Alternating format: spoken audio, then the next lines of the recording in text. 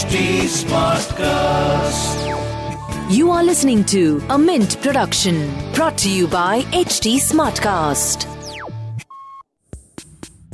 This is Mint Light Morning Shot and I am Shohini Sen. Good morning. Here's a roundup of the news you can use before you start your day. Google and Rakuten-owned messaging app Viber said on Wednesday they were reviewing recent advertisements run by a Myanmar military-backed telecommunication firm following the February 1st coup.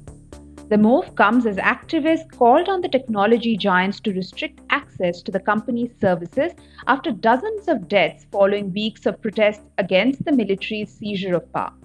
Justice for Myanmar, an advocacy group looking at the army's business interests, said on Wednesday it had found that Google and Viber were running new advertisements for Mytel, a Myanmar telecoms company partially owned by the army, following a ban by Facebook.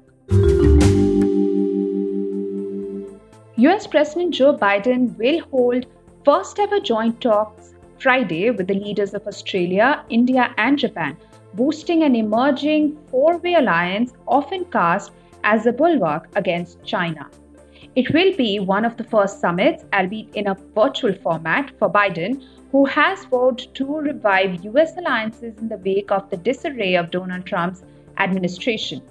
That President Biden has made this one of his earliest multilateral engagements speaks to the importance that we place on close cooperation with our allies and partners in the Indo-Pacific, the White House Press Secretary Jen Psaki told reporters on Tuesday.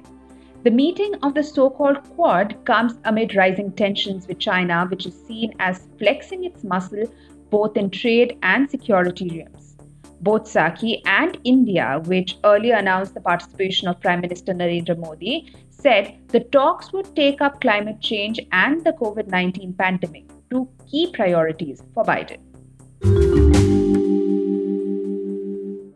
An investigation into illegal talent poaching by Beijing-based Bitmain Technologies has revived fears Chinese companies will target Taiwan's top engineers as their country works to build a world-class chip-making industry. Investigators descended on the offices of Bitmain's two Taiwan units and interviewed 19 people Tuesday in a probe into whether the crypto mining startup had violated local laws, according to Chang Rui-Xuan, a spokeswoman for the New Taipei District Prosecutor's Office.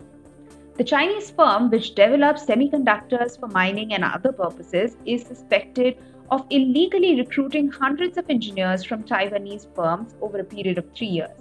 Taiwan prohibits firms from China from doing business or recruiting locally without prior approval, a measure intended to limit the influence of its political rival.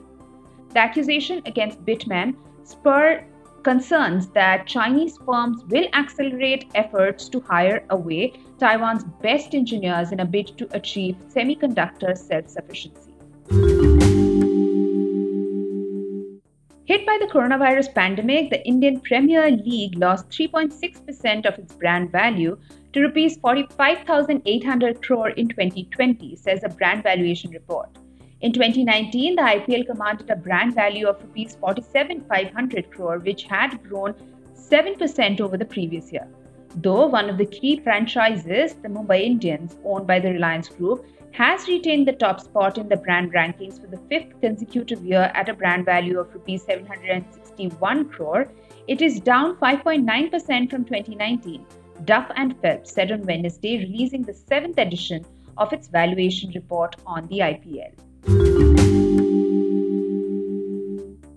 In a handful of South Korean hospitals, designated nurses are using specially designed syringes to squeeze extra doses of coronavirus vaccine out of each vial in a bid to stretch the still limited number of vials to cover more people.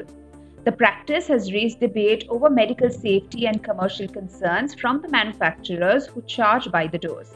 But at Seoul's National Medical Center, healthcare workers say it's actually a safe and easy process that should be a no-brainer for countries struggling to provide enough vaccines quickly. It takes about 5 minutes to extract the doses using low dead space syringes designed to minimize the residual volume. At the suggestion of frontline nurses, the Korea Disease Control and Prevention Agency said it was up to providers whether to use of remaining doses, but did not make it a new standard or mandatory because it said it could burden the healthcare workers on site. Young Syrians have suffered heavy personal losses in a decade of war and still have to face rebuilding their shattered homeland, the International Committee of the Red Cross said on Wednesday, reports Reuters.